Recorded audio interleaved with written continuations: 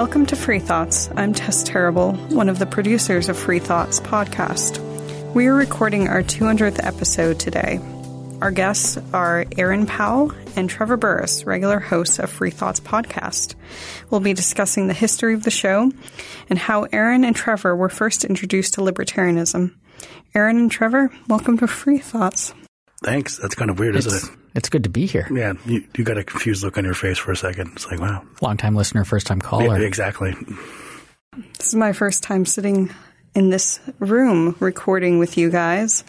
And I guess my first question would be, could you guys give us a little bit of the history of how the podcast started? Sure. So there's it's a podcast. Not very interesting. It's not terribly interesting, but we can like bring it up a little bit. Yeah, the people want to know. So Trevor and I were both fans of a podcast called Econ Talk. It's been around for quite a while. We had Russ Roberts on, the host of it, on Free Thoughts 2 years ago, maybe? Yeah.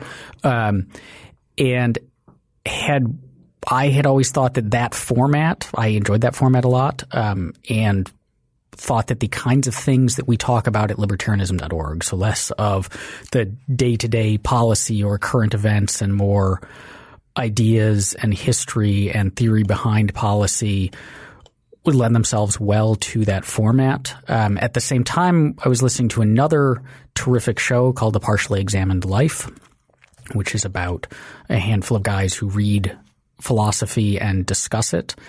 And that was also an inspiration. So it would be fun to do this. We have all the resources here to do it. It fits well with what libertarianism.org is up to. Let's try it. And so in the space of it went for it's probably 48 hours behind saying, hey, let's do this, to actually sitting down and recording the first, now very bad first episode. Did you listen to the first episode? I've listened to bits of it again, and I saw you on Twitter bad-mouthing it. It's not that good. It's not that good. Yeah. And we took it from there. Yeah, and I liked the idea, of course, and let me get into some of the other policy areas that I like, which is pretty much all policy areas except for monetary. And monetary is pretty much the one that I don't really enjoy reading as much. But because I do constitutional law here and I spend a lot of my time, it's very different job than Aaron's. It's nice to be able to get into other stuff. But I specifically wanted, and this is something Aaron and I wanted together, was to be able to, as he said, not like Caleb's podcast, the Cato Daily podcast, where that's often about Section 238 of some sort of bill or some sort of specific policy area that's come up that day, but sort of more evergreen kind of things. And we wanted to bring on people like Michael Cannon and not ask him, how does Obamacare work or not work, but to ask him, how do libertarians think about healthcare? And then to try to ask him all the questions that someone would want to ask a libertarian about healthcare that are the kind of obvious, what about people dying in the streets kind of questions. So bringing on Cato scholars are our obvious initial resource, bringing them on to really get into the ideas and the theories that inform the way they do policy. Well, I'd like to build off that on how you both think about sourcing and ideas for podcasts. Sourcing? You mean finding people to be on the podcast? Yes, finding people to be on the podcast, different topics that we explore on the podcast. It all kind of depends upon we pay attention to articles, books, people coming to Cato. Sometimes it's just someone's in town for either a Cato event or maybe another organization's event or something we maybe specifically want to do. Occasionally we'll do one that's thinking about current events, although sometimes that's difficult to really hit those at the right time. Earlier this year we did one with Alex Narast on immigration that seemed pretty relevant to the immigration debate. It's hard to hit the current events, though, so much as with the books and the friends of ours who are in town. And we have a lot of friends in the libertarian world, so we can kind of reach out to them and say, hey, I want to come on. Yeah, I mean, I think Trevor probably is responsible for more of the guests than I am. The nature of his work, he's paying more attention to all of the people within the movement and all of the scholarship going on. For me, I just come across things. I'll read a book. I'll see a book review. I will read an interesting blog post. There'll be someone I'm following on Twitter who I think is cool and might have neat things to say, or people I've met at conferences. And it's really just, I often think of Free Thoughts as the continuation of the way that I approached professor office hours in my undergrad. So I was one of those kids in undergrad who went to professors' office hours all the time because it was a lot of fun to just sit down and talk with these highly educated people about their field. And so for me, I'll come across things that are just like, that is someone who I would really enjoy talking with for an hour and learning what they know about a topic. And so then just send them an email and invite them on. And one of the more gratifying things is just how many people say yes. Most people seem happy to come on Free Thoughts. Yeah, I've never had anyone outright just say no. Either it's just, I don't have time until this happens, or they just didn't respond to an email. So I guess that's one way of saying no if you're cold emailing someone. But I think more often it just sort of slips through the cracks because most people like to talk about their work and get it promoted. So do you all have a approach to the podcast interview? I think longtime listeners will probably be able to tell the approach that we both have to some extent. I think that the feedback that I get from listeners, which I'm happy about because it's what I try to do, is I try to play devil's advocate a fair amount. I try to, put myself because we're libertarians, we're at the Cato Institute, a lot of the people we have on are libertarians. There are things that we disagree with our guests about frequently, but on the whole, we're coming from similar places. And so I try very hard to put myself into the shoes of someone who thinks what they're hearing is crazy, thinks it's completely and obviously wrong, or thinks they have very strong objections, and then give voice to those, to, take the potential criticisms as seriously as possible.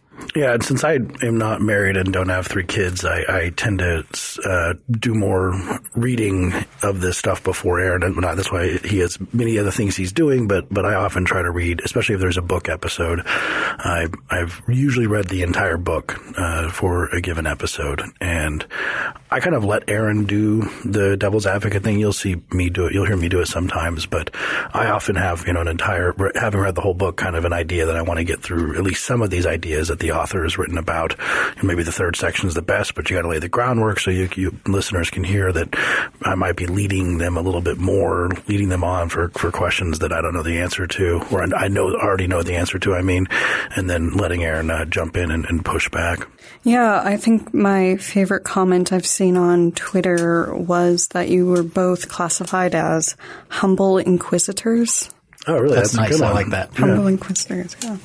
So we do have a variety of guests on the podcast, and I'm wondering, who do you enjoy interviewing the most? Is it authors, intellectuals? We've had a couple people from pop culture on discussing pop culture. I don't know if there's a category. I think policy scholars, and not just art. Policy scholars as a general rule. Because often we talk for a living, and an author may not be terribly great at talking. They might be really good at writing, but not terribly good at talking. So policy scholars tend to be really good guests. That's true. But as far as there have been certainly people in all of the categories who have been wonderful to talk to. I think the kinds of guests that I like the most are ones who are, first, easy to talk to. Of course, yes. There are a few episodes. Sometimes it's weird because to some extent, so you might just get that stereotype that Trevor mentioned of the writer who's good at writing but not good at talking. But there's another version of that sometimes comes up, which is the person who's really used to doing media, who's really used to doing television or short radio spots. And so you'll ask a question, and in Free Thoughts we want it to sound more like a conversation than a strict. Because it is a conversation. Right. Everyone should know that there's very little editing that goes on in a Free Thoughts episode. But it's not. We don't try to make it be like ask a question, get an answer, ask a question, get an answer. But sometimes you'll get people who are so trained in media appearances that you ask a question and they give you like a perfectly encapsulated 30-second answer, and then just stop. I remember Michael Tanner was really good at that because Michael Tanner is so experienced that he just his 30-second answer. Right. And so you have to – so those are sometimes more difficult because you have to say and But I also think, I mean, anyone who just is willing to really kind of not just explore their particular expertise, but to like question the assumptions behind it, to delve into it in more depth. Someone who I like guests who like to think about these things at kind of a more theoretical or abstract level, because those are the kinds of conversations I particularly enjoy. But then we've had very concrete ones that are terrific too. We've had some ones that we tend to call practitioner ones, where it's someone who's not in policy, someone who's not in academia, not an author, but is a business owner. Or like a practicing lawyer. Yeah, who can just tell us about their job and what they do and how they've succeeded, and then how policy issues, political issues factor into that. I like episodes where I don't know much about what's going on. And I kind of said I don't really do monetary policy. That is the biggest hole in my knowledge. Foreign policy, I don't do a lot of reading on my own time, because I've convinced that either you should know a lot about foreign policy and have a very informed opinion, or you probably should just refrain from having opinions if you don't have time to read all the foreign policy. So I really enjoy having on guests who are really teaching me. So I'm not asking leading questions. I'm actually asking, I have no idea what you're talking about. Please tell me more. And so people like George Selgin, our colleague here, is always a great guest, because I just really don't know much about what he's talking about. John Glaser, who was just a recent episode, is a similar type of thing. So those are really exciting for me, because they're great learning opportunities outside from the prep I did for the podcast beforehand. So as you mentioned before, this is a more conversational podcast, more so than the other podcasts that are produced by the Cato Institute. I worked with Caleb Brown on the Cato Daily podcast for a couple of years, and now I have the privilege of working with both of you on this podcast. And I'd really like to know, although it is conversational, what's going through your head during the podcast? How are you hoping to lead the conversation one way or the other? Aaron's like smiling. I just picture Aaron's going to be like, well, sometimes I'm like, Aaron's thinking, what the heck is Trevor talking about? And sometimes I'm thinking, what the heck? Where is Aaron going with this? And but Aaron's like, okay, what do I need to push back on? And But I mean, so Trevor and I come into an interview, into a discussion with a set of questions that we've written up. So it's, we share a Google Doc, and we have the person's bio at the top, and we have a bulleted list of questions, usually about a page and a half worth of questions that we've just typed up while reading the book, or, reading the policy paper, or in our research. But they're kind of in an order, in the sense that we figured out what the opening question is, and we frequently have figured out what the closing question is going to be, but the ones in the middle are usually less prioritized. Well, you can't really lead your guest exactly where you want. But we come in with an idea of these are the kinds of questions we'd like to get answered. These are the kinds of topics we'd like to see addressed, and maybe this is roughly the order we'd like to approach them in. But then both of us, I think, try to let it flow the way that it flows. And so if it goes off if the conversation goes off in another direction, we let it, and we'll only really return to the sheet if there's a pause, if it feels like we've, run out of steam on that particular line of questioning.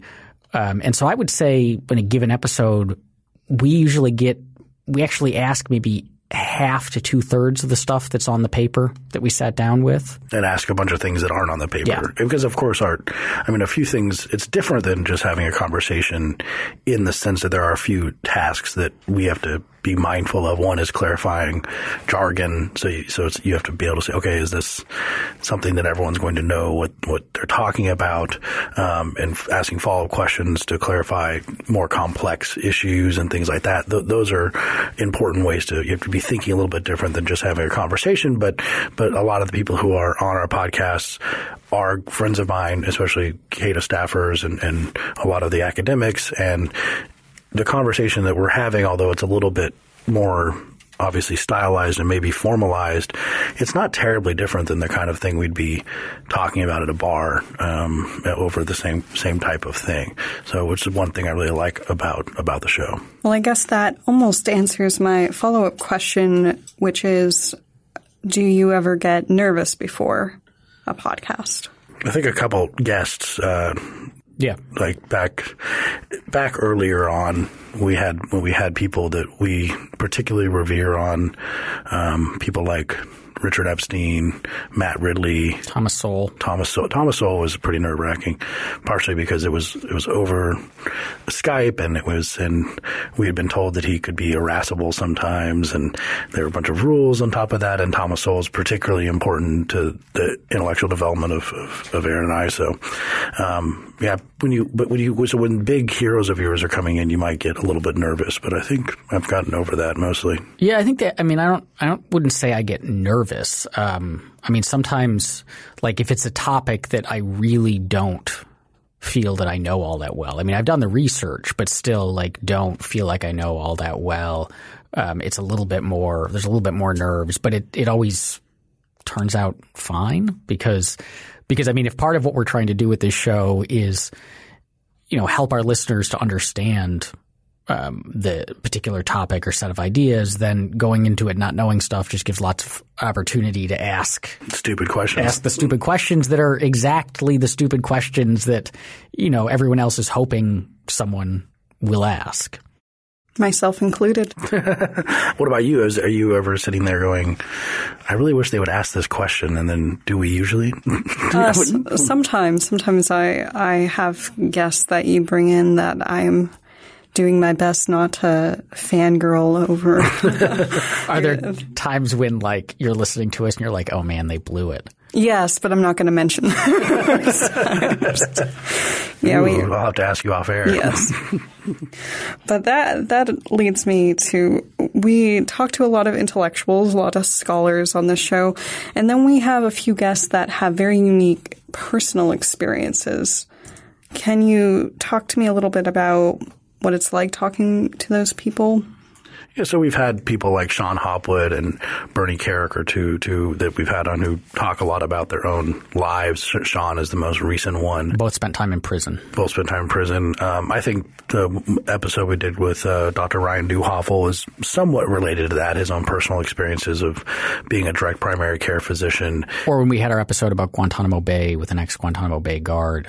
And I really, really like doing those episodes. I think that they're popular. I think that they're very valuable. I would like to do more of them. It's hard to find guests of the sort where I'd like to put on human interest stories of someone who had, I don't know, gotten wrapped up in the EPA over some sort of long period of time with some sort of Kafka-esque story of declaring wetlands in the Nada and something like that. But a lot of people who are put in those situations are not guaranteed to be great talkers and people who can get into the kind of ideas that we like to get into on Free Thoughts. But definitely some of my favorite episodes are the personal experience ones, because you're just hearing a fascinating story from someone who's done something incredible or has lived a fascinating life. And how do you feel about talking about your own opinions on certain areas of public policy? Clearly our guests were highly reticent to express our own opinions. I wonder if they wonder what our opinions are, though. I mean, I don't know. I guess that's a good We have episodes. Hit us up on Twitter and let us know. Yeah, we have episodes on that are just either you being a guest or me being a guest, but I'm sure sometimes they wonder what our opinion is of. Maybe they don't. I don't know. Yeah, I mean, I certainly think we both express our opinions a fair amount. Neither one of us would be in the careers we are in if we weren't the kind of people who really like telling other people our own opinions.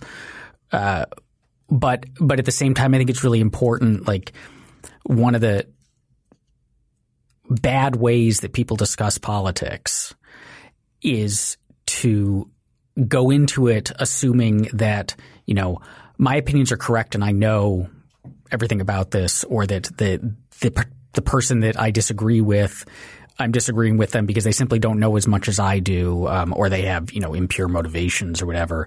And so to not listen and to just trample their expression with your own expression of your opinions. And so I don't think that we we don't try to cover up our opinions or tone them down or whatever, but it's more just we're here as kind of representatives for our audience. That's our first job. And so what we want to get is just a full and complete and fair picture of what our guest has to say. And we're less interested in particularly advancing our own views on the subject. I guess that the answer to this question would be more interesting if we had more people on who we disagreed with fundamentally, which is not a product of not trying. It's more about when you ask Tess, like, how do we get these guests on? Like I said, I know a lot of libertarians. I know a lot of people in the libertarian world. I can email them and say, hey, I really like your book. And of course, there is a theme to this podcast. But I think Aaron and I both agree that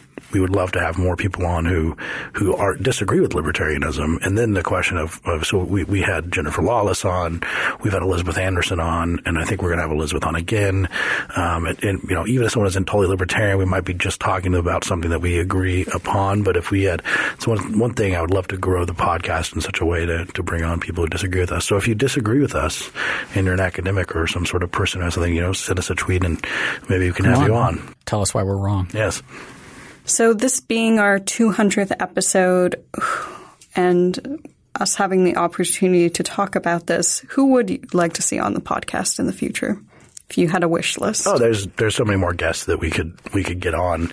I think one of my goals has been some people who are kind of celebritarians who are, well, not celebritarians that's libertarians or celebrities. I mean, celebrities who are actually like libertarians. So I would love to get, maybe libertarian sympathy. So people like Mike Rowe and Adam Carolla would be super fun to have on. I would love to have on someone like Clarence Thomas. That would be a great episode. I'd like to have more representatives on. People like Justin Amash would be good. Thomas Massey, Rand Paul, people like that. Yeah, I mean, on my side, like my wish list of guests, I mean, there's not like a ton. If you think of the question as like who are the kind of dream guests that would be hard to get on, our experience has been that it's most of the people we ask are willing to come on, and as the show grows, they're more willing to come on. So that list isn't all that big. But for me, it's more like the people I really would like to talk with. Because again, if I'm thinking of this as like who would I like to talk with for an hour, it's there's a list of particularly philosophers who I have learned a ton from and have really gotten a lot out of their books and would like to discuss with them. And so it's more of those – for me, it's more of those academics. I think that another one that popped in my head is on the academic side is James C. Scott, I think would be who's written a bunch of important books about anarchy in the state. He has a new one out called Against the Grain, but he wrote Sing Like a State and The Art of Not Being Governed. He's someone I would really like to bring on. I've tried to email him a few times and probably just sort of went away or went to his spam folder or whatever. But yeah, there's definitely a lot of academics who would be nice to have on, but I would like to have someone on like George Akerlof, who won the Nobel Prize and is married to Janet Yellen, mostly because I think his last book is quite insane, and so I'd like to really grill him on that book, but I don't see getting many Nobel laureates on here as of yet, especially if they're not friendly to libertarians, I guess would be a better way of putting it. Over 200 episodes, 200 interviews. What have you learned about libertarianism, though? I think one thing that I've learned, or at least developed, is a greater sense of the breadth of libertarianism and the breadth of the ways that liberty and politics interact. That, you come in like as a certain – I came into libertarianism in a very specific way through a specific kind of set of ideas. Like I came in through economics and philosophy and approached it in this academic way. And I think a lot of the people in the movement come in either through political activism or through academic pursuits. So they have this kind of abstract way of thinking about liberty or this very electoral way. But seeing the ways that such a variety of people are part of this, the ways that they experience political liberty or experience the lack of political liberty. So the kind of personal story episodes that we've talked about, but also the practitioners and also some of the people working in the trenches in areas of policy that I hadn't been paying as much attention to or hadn't had as much exposure to. Some of our episodes with Peter Van Dorn on the specifics of regulations, where it's these things that, if someone sat down and told you they were going to tell you about telecom regulation in the 1980s, that sounds dreadfully dull. But when you start hearing all the details of it, these are crazy stories with, heroes and villains and good pacing when Peter's telling it. And so I think that for me is like just seeing how much more variety there is in the study and practice of liberty than I think I had coming into it 4 years ago. And I guess going off of that, one thing that I learned, and this is a little bit silly to say, but I'm trying to the right way of saying this, but that especially for our colleagues here at Cato who have been guests, who most of them at this point have, I think, our colleagues are really, really smart. And it's sort of funny for me to say that because I have been a huge fan of Cato for decades, and especially before I started here, everyone at Cato was a rock star to me, because I was consuming all the podcasts and all the events. And so someone like Mark Calabria, who recently has left Cato, but became a good friend of mine, you know he's really smart. You've heard about and talk about it all the time, and you've heard him on TV and you've seen his writings, but then you get him in the chair and you're able to kind of grill him, so to speak, and you realize how deep his knowledge is on the areas like that, the episode we did with him on housing and the policies around housing. And some things where I would initially think, I bet he doesn't know the answer to this question. Of course, they do know the answer to that question. It goes without saying that Peter Van Dorn is particularly good at that, and is definitely one of the favorite guests for both of us. And his depth of knowledge, it blows people away inside the building, and it's great to get him on the show so he can sort of share it outside of these walls. What policy areas have you developed an interest in since working on this podcast? Well, for me, that's a weird question to ask. I haven't answered that to some extent, but I'm kind of omnivorous when it comes to policy areas, so there weren't many that I wasn't interested in. Some of them became more interesting to me because of the guests that we've had on. If I wasn't doing constitutional law and criminal justice work here, I would probably be doing something in healthcare policy or education policy.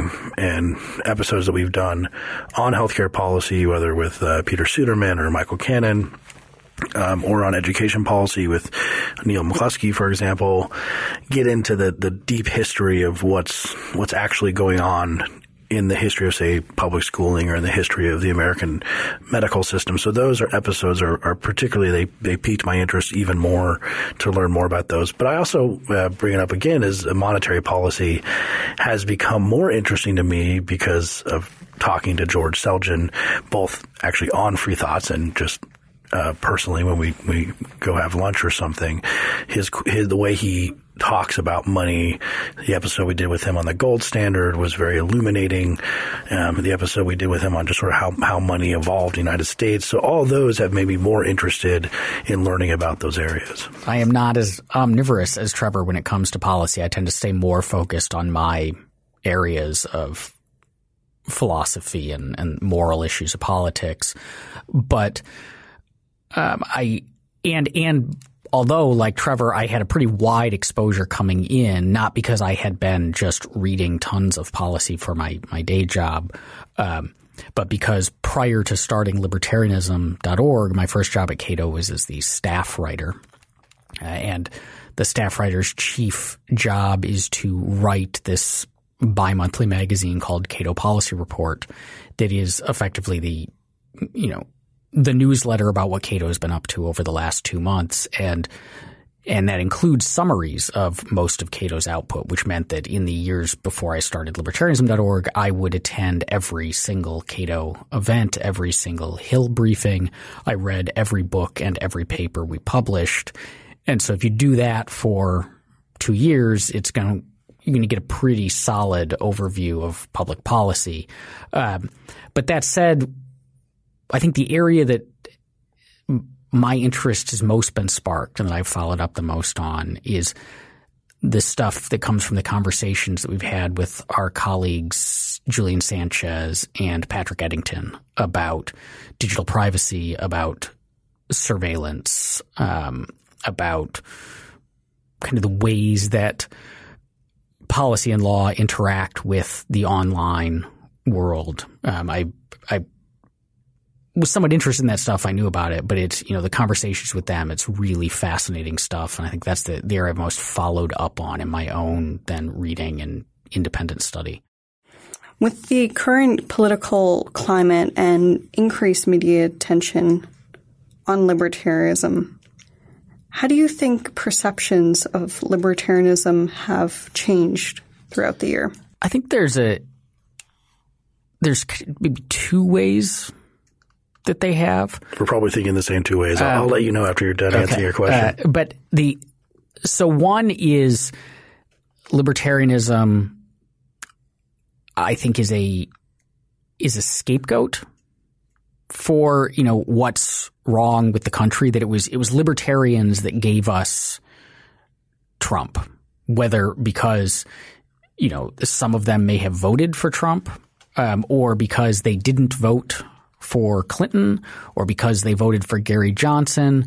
So that's, they're a convenient, my political side lost, or my political side isn't accomplishing what they wanted to, or I can't get legislation through because those libertarian-ish Republicans in the Freedom Caucus are, mucking up the works or whatever. I think that we're political outsiders who can be blamed often, without much cause for the dysfunction of everyone else.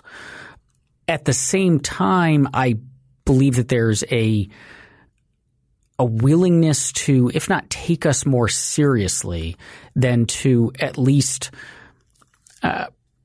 pay attention to our ideas or co-opt our ideas because so suddenly we have people who weren't really worried about what the federal government was up to under Obama, because Obama was a nice guy who, seemed like a cool dude who wouldn't do anything wrong and had everyone's best interest in heart.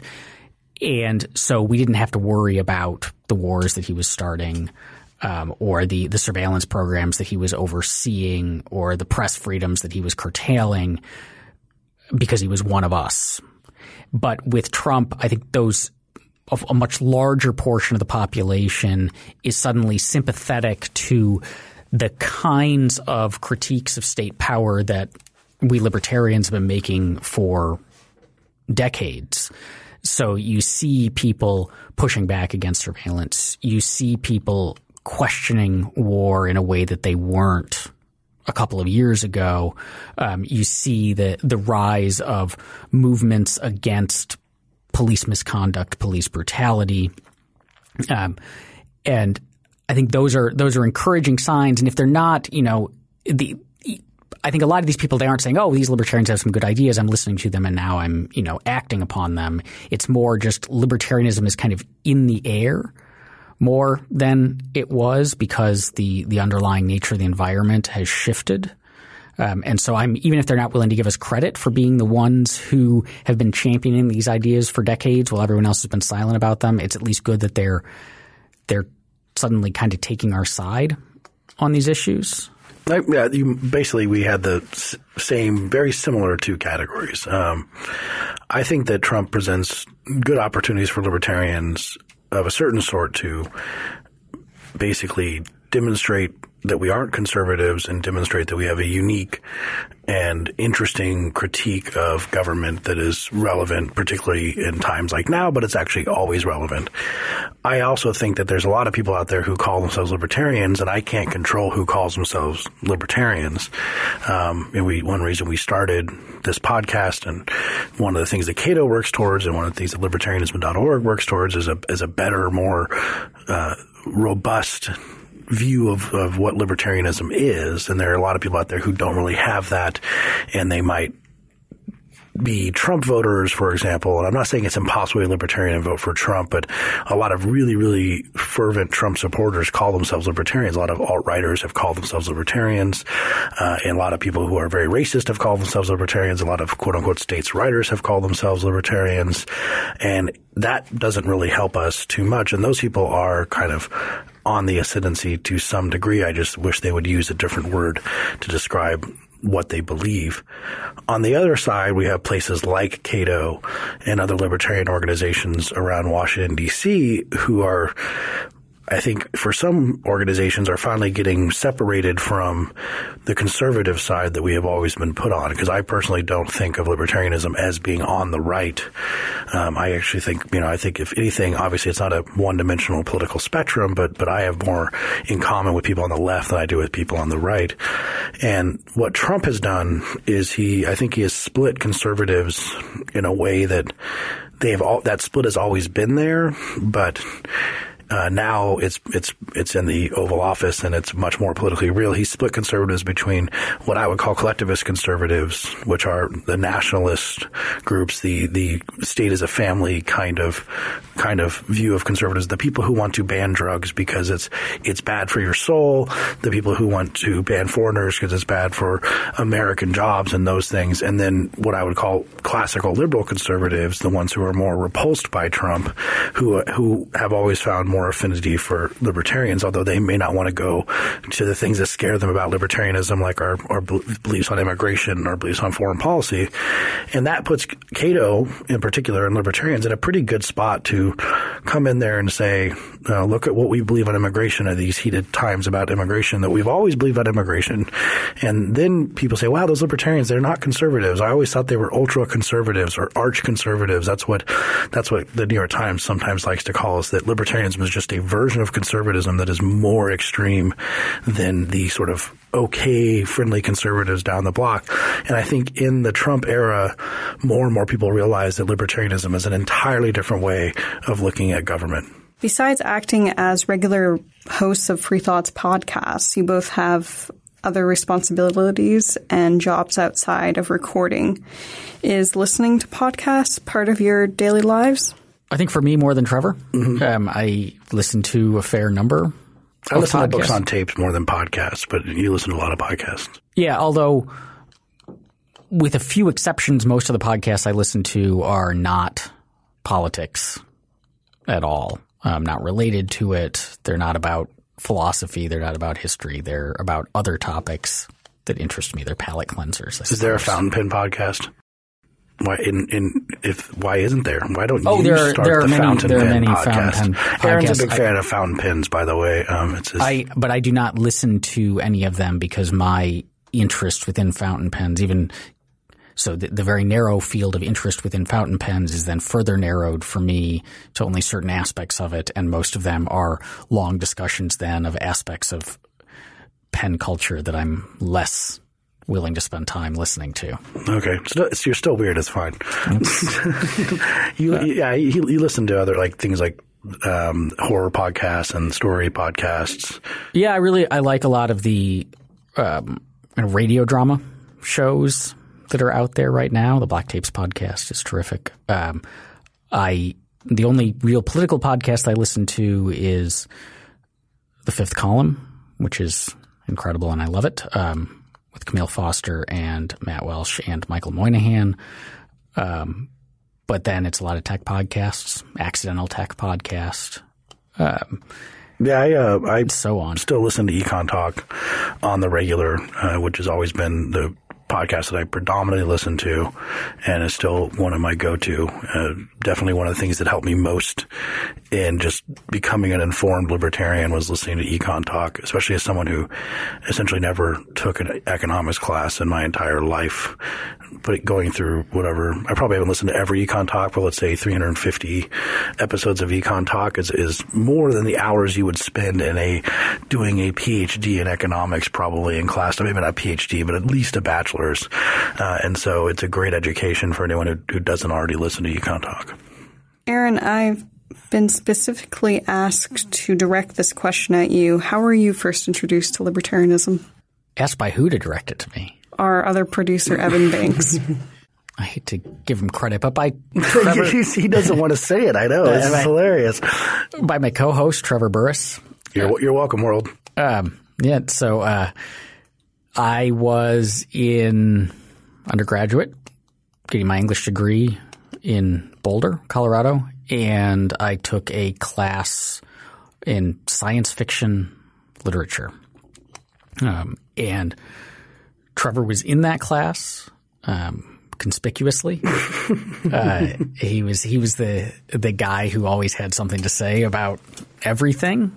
And then guilty as charged. And then I think it was after the final exam or something, I ended up at a diner with you and my friend Nicole, who's also in the class, and we chatted, and Trevor and I became friends.